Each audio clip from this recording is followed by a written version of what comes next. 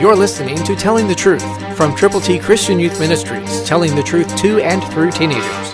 Here is Triple T founder and president, George Dooms. Believe on the Lord Jesus Christ.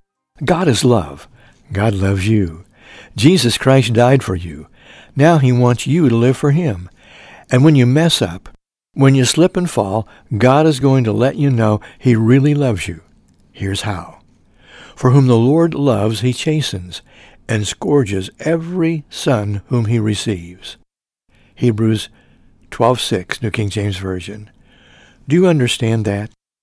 When you really love someone, you're going to reach out to them, and you are going to help them understand that they need to live right, to do right, and to be right. And that's what God wants you to do and to be for Him and for others. Will you? Will you put Jesus Christ in first place? And when you do mess up, will you ask Him to forgive you? If we confess our sins, He is faithful and just to forgive us of our sins and to cleanse us from all unrighteousness. But that doesn't mean we don't have to pay a price when we mess up. God loves you. He will chasten, He will scourge, and He will bring you back into His loving arms.